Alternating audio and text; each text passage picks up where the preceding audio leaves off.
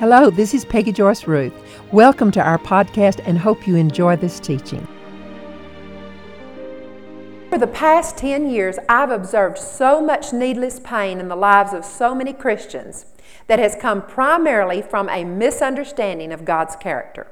God has been blamed with a lot of things that are not His doing, things that He hasn't done. So this teaching can be of great benefit.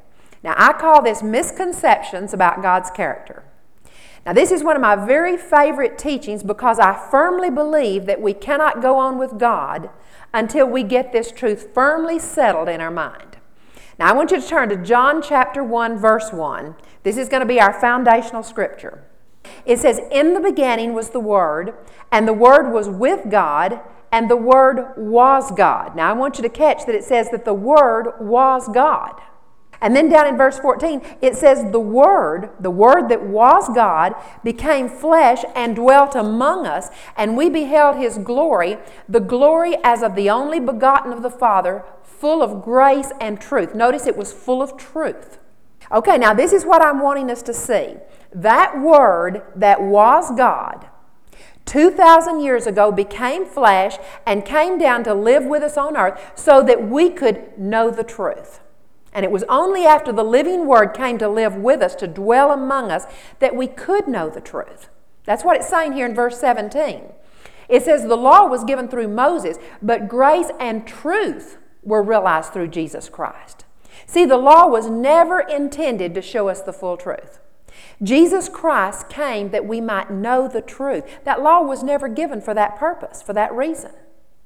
In verse 18, no man has seen God at any time. The only begotten God who is in the bosom of the Father, He, Jesus Christ, has explained Him. See, the only way that we're ever going to have an accurate explanation of the Father is through Jesus Christ.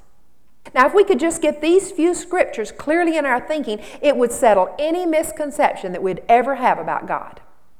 For us to come to the place where we realize, number one, that the Word was with God from the beginning and was God.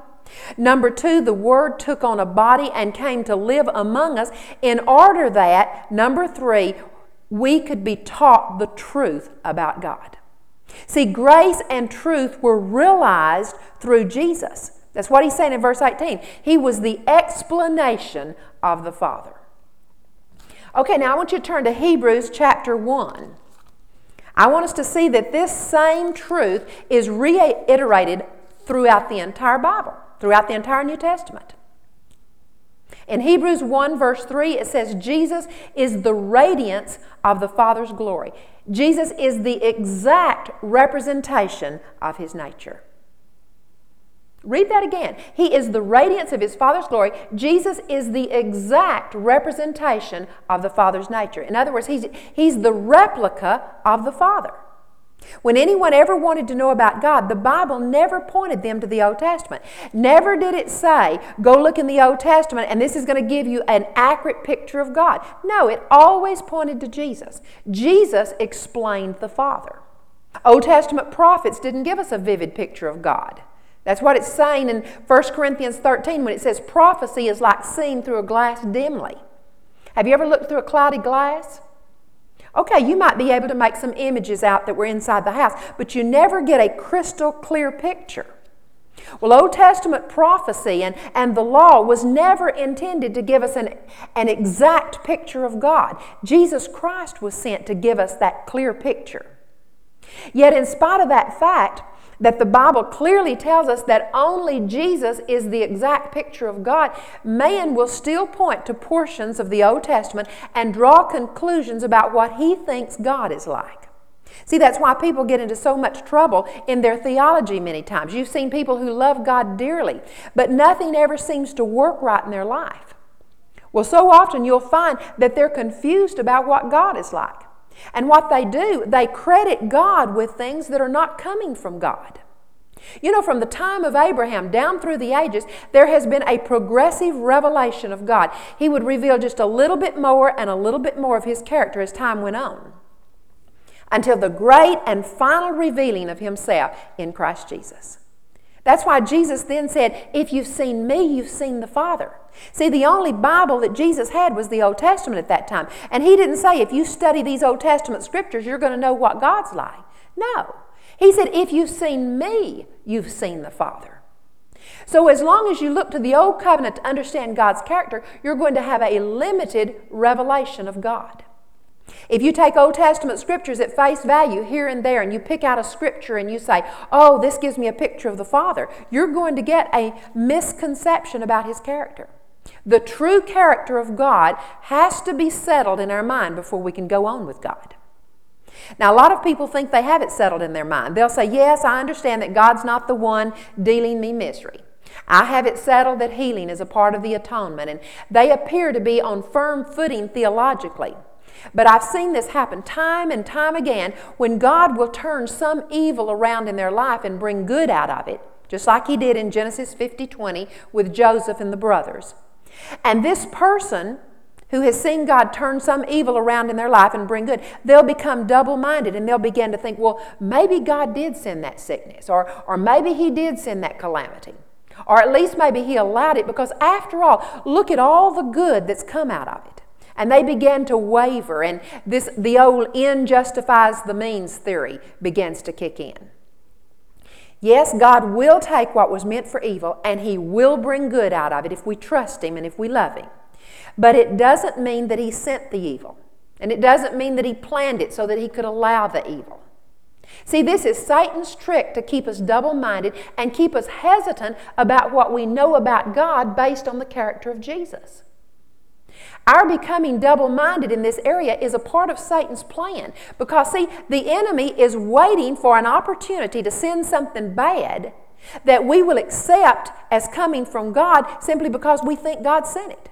Because, see, Satan knows that if he can get us in that place, he can bring destruction in our life. That's what he's waiting for.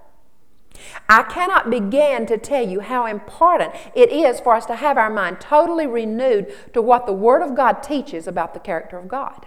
See, when we understand the truth, we're going to be set free. But if we misunderstand and misinterpret God's Word, it'll put us in bondage. That's why the Word of God says, if you know the truth, it's that truth that's going to set you free. Now, every scripture in the Bible has to be studied in the light of the overall Word. And if any scripture tends to contradict the overall message of the Word, or if it contradicts the character of God shown in Christ Jesus, then we're misinterpreting that portion of scripture. Now, you've all seen in the Old Testament where it said that God sent a plague, or God destroyed, or there was a pestilence that came from God. Now, that used to really confuse me, and I always thought, Lord, it looks like there was a different God in the Old Testament from the one that's in the New Testament. And I never could understand, and I just kept crying out for understanding. I kept saying, Lord, your word says you change not, but it looks like you've changed. Now, I want to show you today what God began revealing to me. My objective for this teaching today is for us to know the truth about God, and when we do, that truth's going to set us free. Because, see, until this particular issue is settled, number one, we're going to find that our trust will be limited. See, it's hard to trust someone when you're not sure what he might do to you. And number two, it's going to hinder your boldness in taking authority over the enemy, because if you're not sure whether something's coming from God or whether it's coming from the enemy, then you're certainly not going to take authority over it. If you think, well, this might be coming from God, you're not going to take authority. I want you to look at Hebrews chapter 8. The writer of Hebrews is quoting from the Old Testament. He's quoting an Old Testament prophecy where God Himself compared the Old Covenant to the New Covenant and shows the difference between the two. And so in chapter 8, verse 6, God says that Jesus is the mediator of a better covenant which is enacted on better promises. So immediately we know that this is a better covenant. The New Covenant is a better covenant. And in verse 8, from the Old Testament, God prophesied and He said, behold, the days are coming when I'm going to effect a new covenant. Verse 9, not like the covenant which I made with their fathers on the day when I took them by the hand. He said they were just children under the old covenant, and I had to lead them by the hand. But in verse 10, for this covenant that I will make with the house of Israel, after those days, saith the Lord, I'm going to put my law in their minds, and I'm going to write that law on their heart. Okay, in the new covenant now, the things of God are imprinted in our heart and in our mind. And he says, in this new covenant, I'm going to be their God, and they'll be my people. And they shall not teach everyone his fellow citizen and everyone his brother, saying, know the Lord. Now that word know means to be acquainted with or to be aware of. He said, under the old covenant, they were just aware of me. They had an acquaintance. They knew about me. But he said, under that new covenant, all of them shall know me. Now that word, K-N-O-W, that one under the new covenant through Jesus means that we can know him intimately. We can discern him clearly. It means to experience his true character. It also means to gaze at him with wide open eyes as though you're gazing at something remarkable. So he's saying they're not going to know me. They're not just going to be acquainted with me like they were under the old covenant. But he said, in this new covenant, from the least to the greatest, they are going to know me intimately. And then in verse 13, he says, a new covenant. And when he said a new covenant, he has made the first covenant obsolete. For whatever is becoming obsolete and growing old is getting ready to disappear. So God himself said, I'm going to make the old covenant obsolete by giving you this new covenant. He's clearly saying here that the people of the old covenant, on a whole, knew only about God. But under the New Testament, he said they can truly know me. They can know what I'm like through Christ Jesus. They can know me intimately. They can discern me clearly. They can experience my true character. They can truly gaze at me with wide open eyes as though they're gazing at something remarkable. Praise God, we live under a new covenant. That old covenant is obsolete, but we live under a new and a better covenant enacted on better promises. Now, he compared the old covenant to the new covenant. And he's saying here, don't look to the old covenant to know me.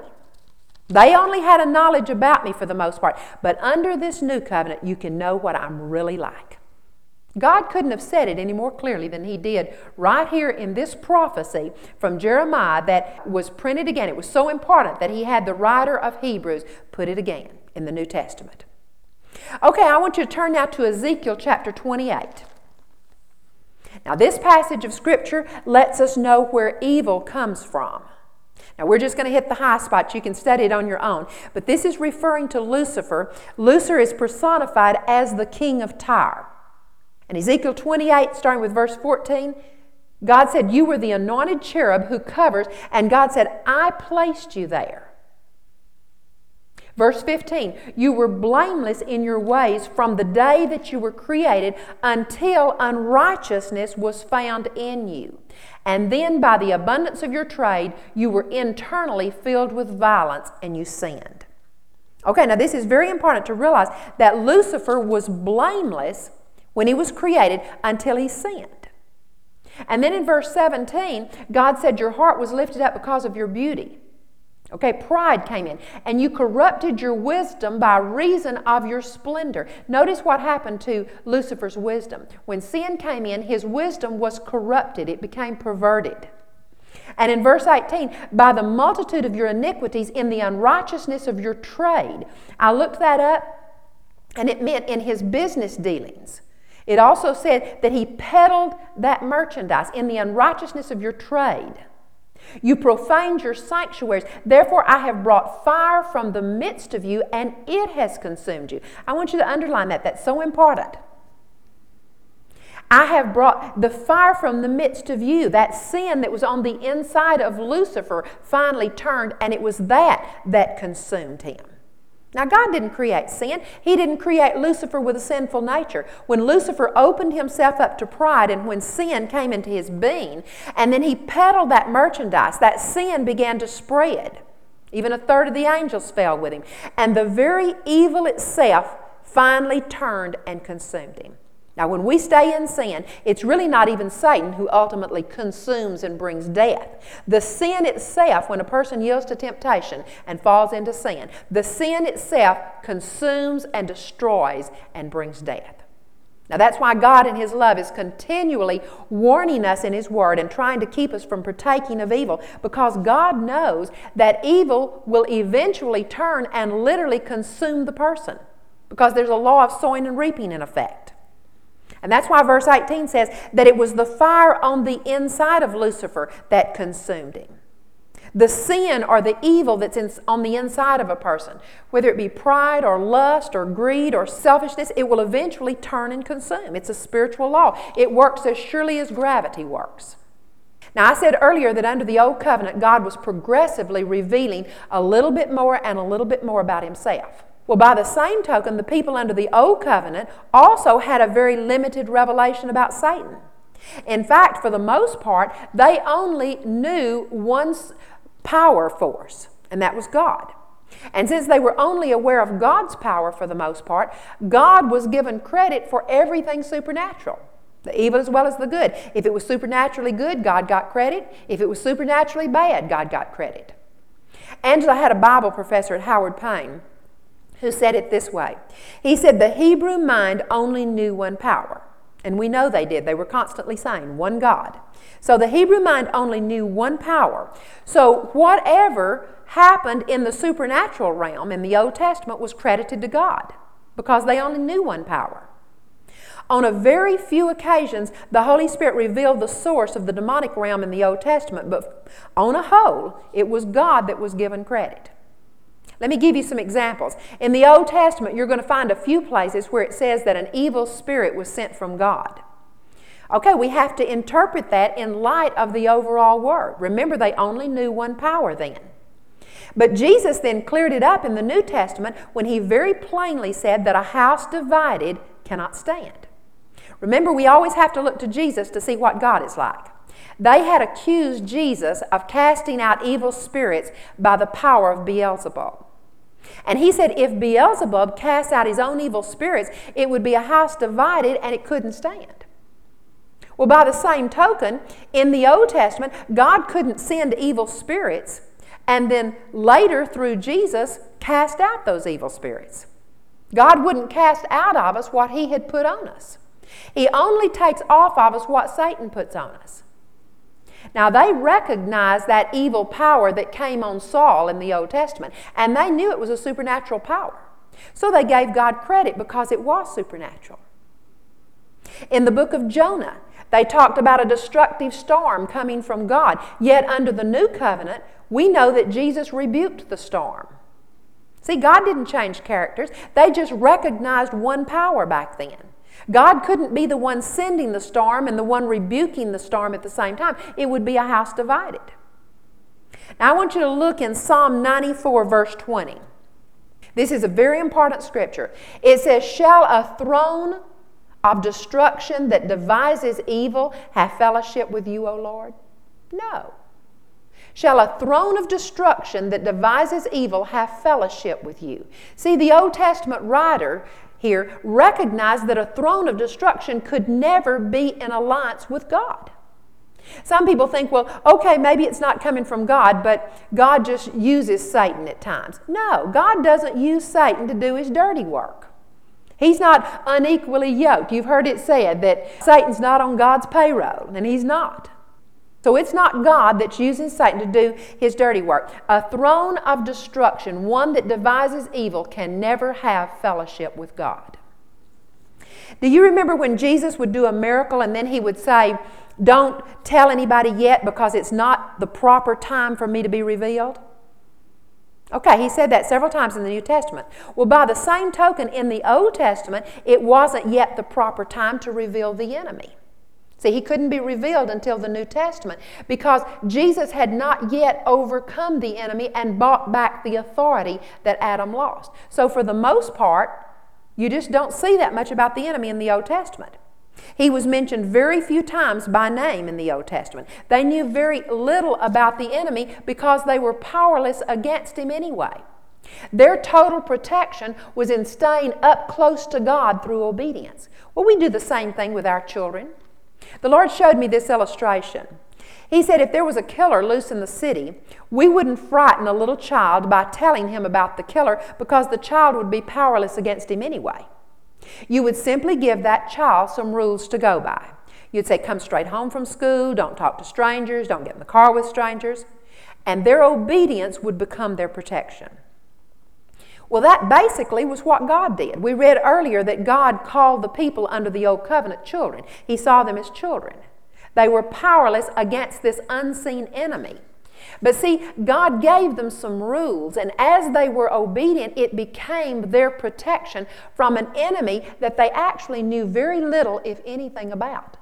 But as they were obedient, that law protected them. They were protected. So now today, because people tend to look to the Old Covenant, which is a limited revelation of God's character, instead of looking to Jesus, who is the exact representation of the Father, who is the revealed truth about God, there's confusion many times. And they're trying to decide, well, is this from God or is this not from God? What's from God and what's not from God? Let me give you some examples that'll demonstrate their limited understanding. Now, these two scriptures are so important. I want you to take note. I want you to look first at 2 Samuel 24:1.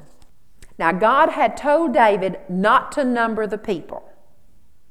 And then here in the 24th chapter, verse 1, it says, the anger of the Lord burned against Israel, and the anger of God incited David against them to say, go number Israel.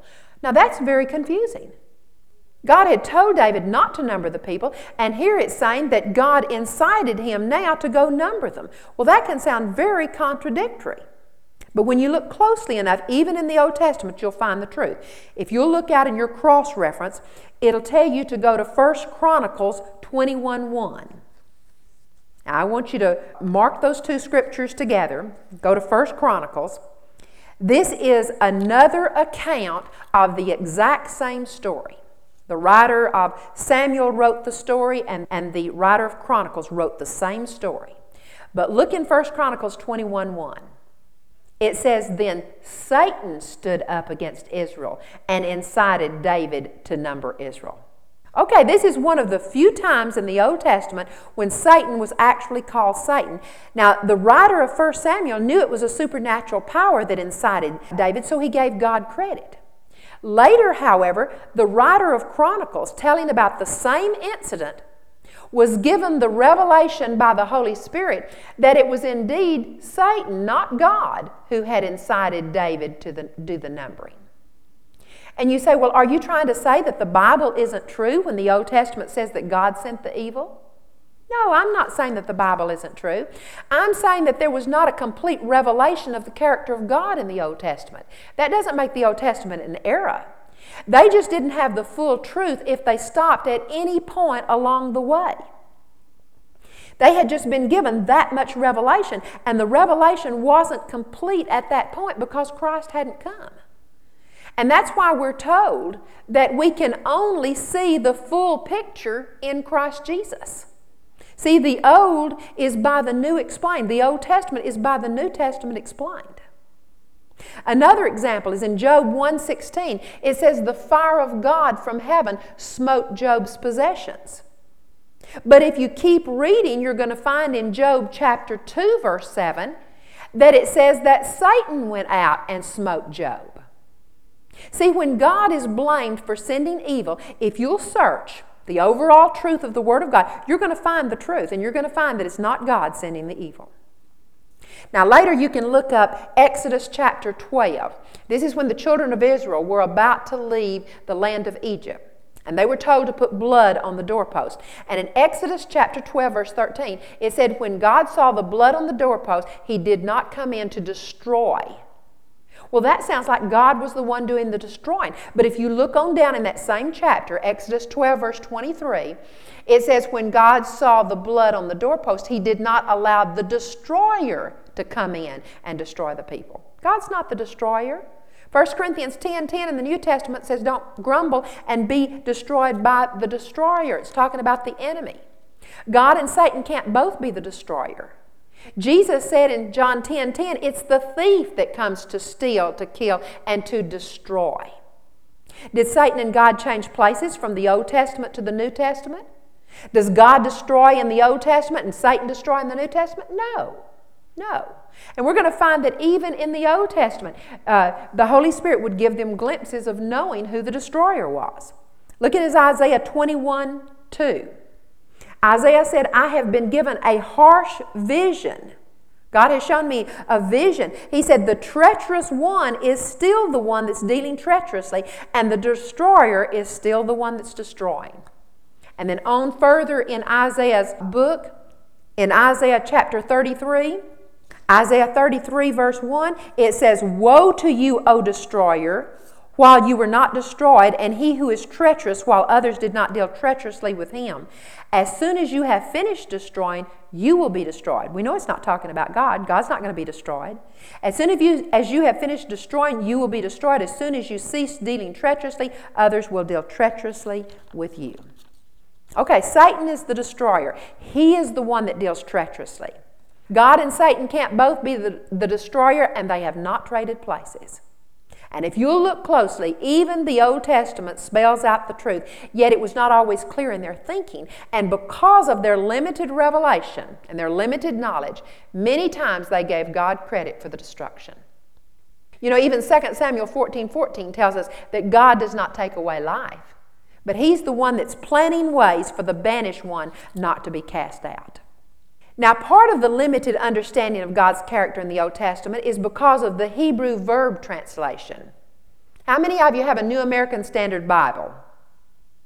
Okay, the producers of the New American Standard Bible make this statement in the front of their Bible. It says the logical sequences of tenses in the Hebrew still remains a puzzling factor in the translation. It still remains a puzzling factor. Okay, in other words, the translation of Hebrew tenses is still a puzzle. See, the translation of the Hebrew verbs is complex. There are tenses and there's moods. There's causative mood, permissive moods, and many biblical scholars agree that the Hebrew verbs were written by the Old Testament Bible writers in the permissive mood, and yet when they were translated into English, they were translated in the causative mood, which totally alters the meaning. A good example is in Deuteronomy 28 where the curses are listed. It's written that the curses were permitted by God because of sin. But see, it's translated in the causative, leaving the impression that it was God who sent the curses. See, those curses came as a result of the law of sowing and reaping. Now, I'm going to give you a very good example of the law of sowing and reaping in the Old Testament. I want you to turn to Psalm chapter 7. This is probably one of the best examples of the law of sowing and reaping from the Old Testament. Okay, in Psalm 7, starting with verse 12, it says, "If a man does not repent," okay, that's saying that someone is operating in sin. It says, "He will sharpen his sword. He has bent his bow and made it ready." Now, this is not talking about God here. There was no capitalization in the original text. So it's talking about the man that does not repent. "He has prepared for himself deadly weapons. He makes his arrows fiery shafts. Behold, he travails with wickedness." We know it's not talking about God. God does not travail in wickedness.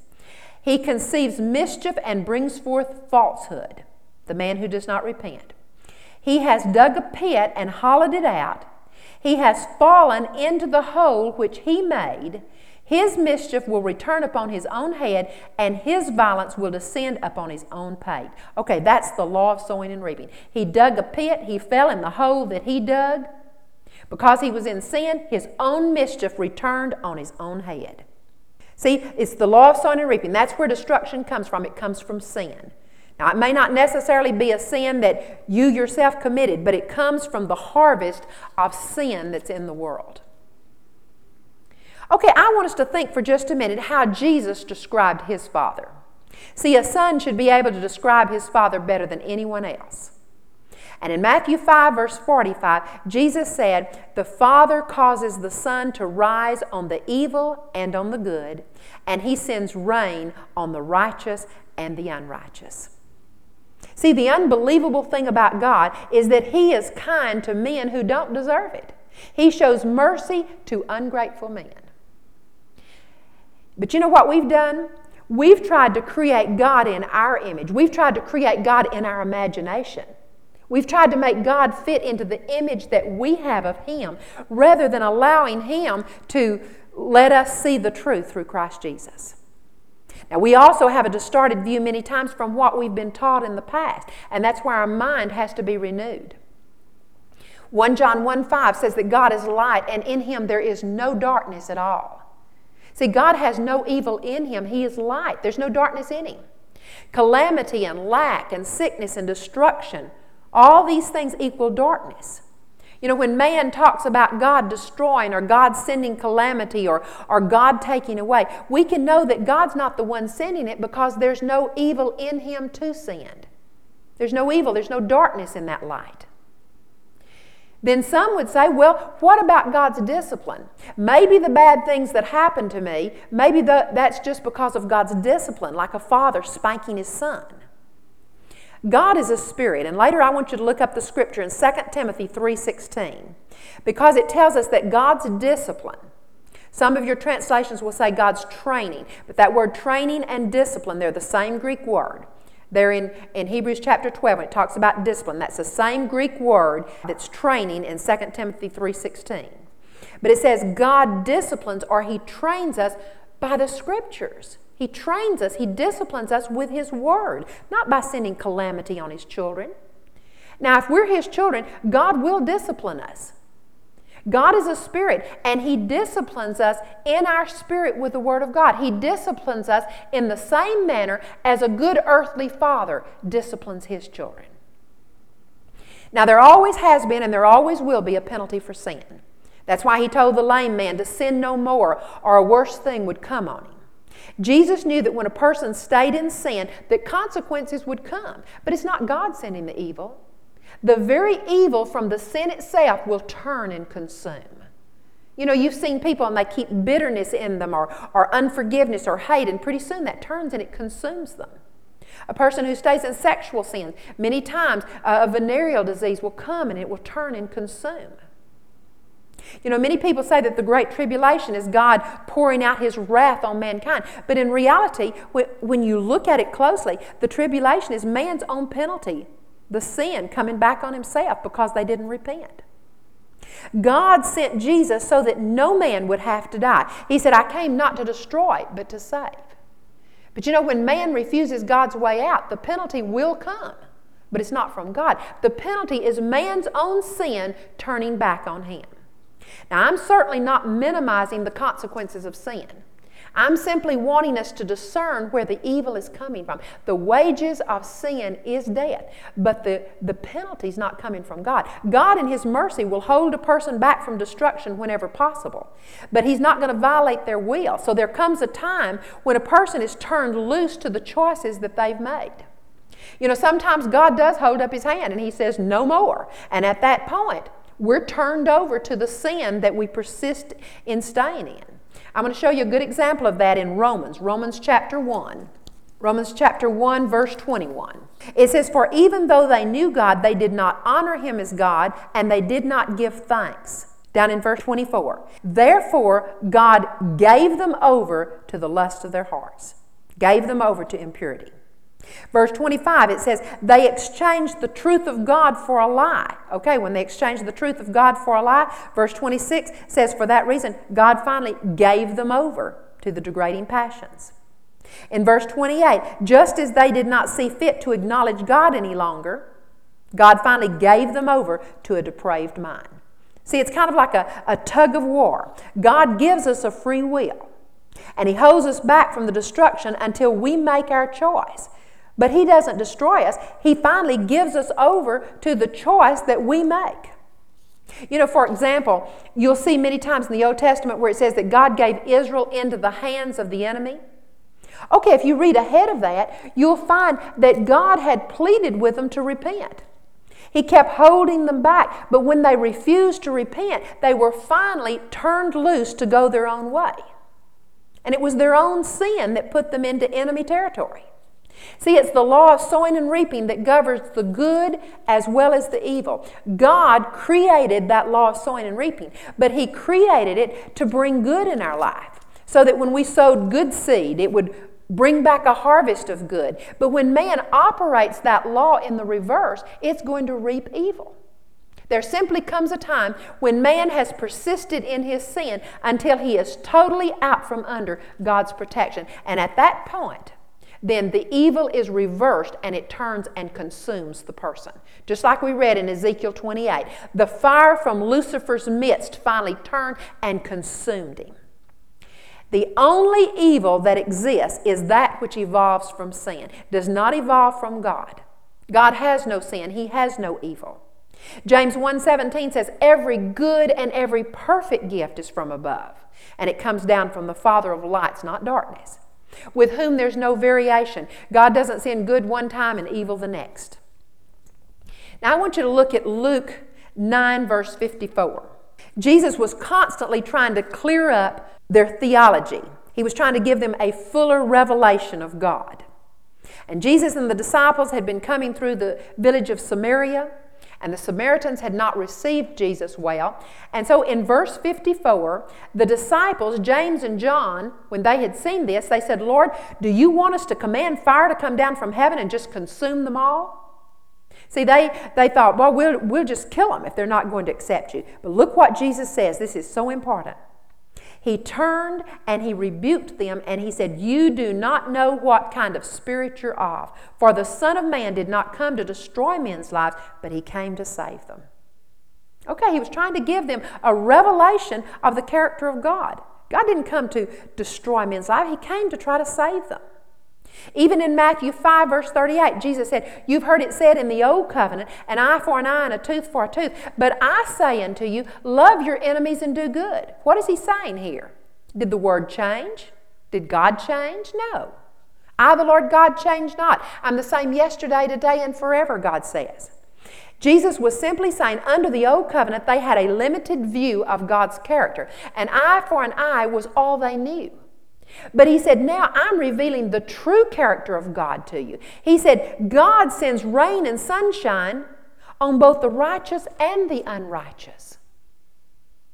Now, a person is going to see God in one of two ways. He's either going to see God in the light of what is in himself, or he's going to see God by what he's been taught. Now, our own character influences the way we see the character of God. Now, I want you to look up 2 Samuel 22:26 and Psalm 18:25. These scriptures say that the kind will see God as a kind God. The pure will see God as a pure God, and the blameless will see God as a blameless God. But it goes on to say that the perverted will see him as twisted. Now, God's not twisted, but it says if a person is perverted inside of his own thinking, he's going to see God as twisted. See, we have to get these things out of our computer, these things out of our mind that are wrong, and we've got to put truth in so that we can see God in the light of the true Word, in the light of His Son, Jesus Christ. If we're not pure in our heart, we're not going to see God as pure. And that's why it's so important to get into a love walk and begin to understand agape love. And as we do, the more we'll begin to see God as the God of love that He is. When we let purity dwell on the inside of us, then we're going to see His purity. Now, the last scripture that I want you to look up is in Jeremiah 9, verse 24.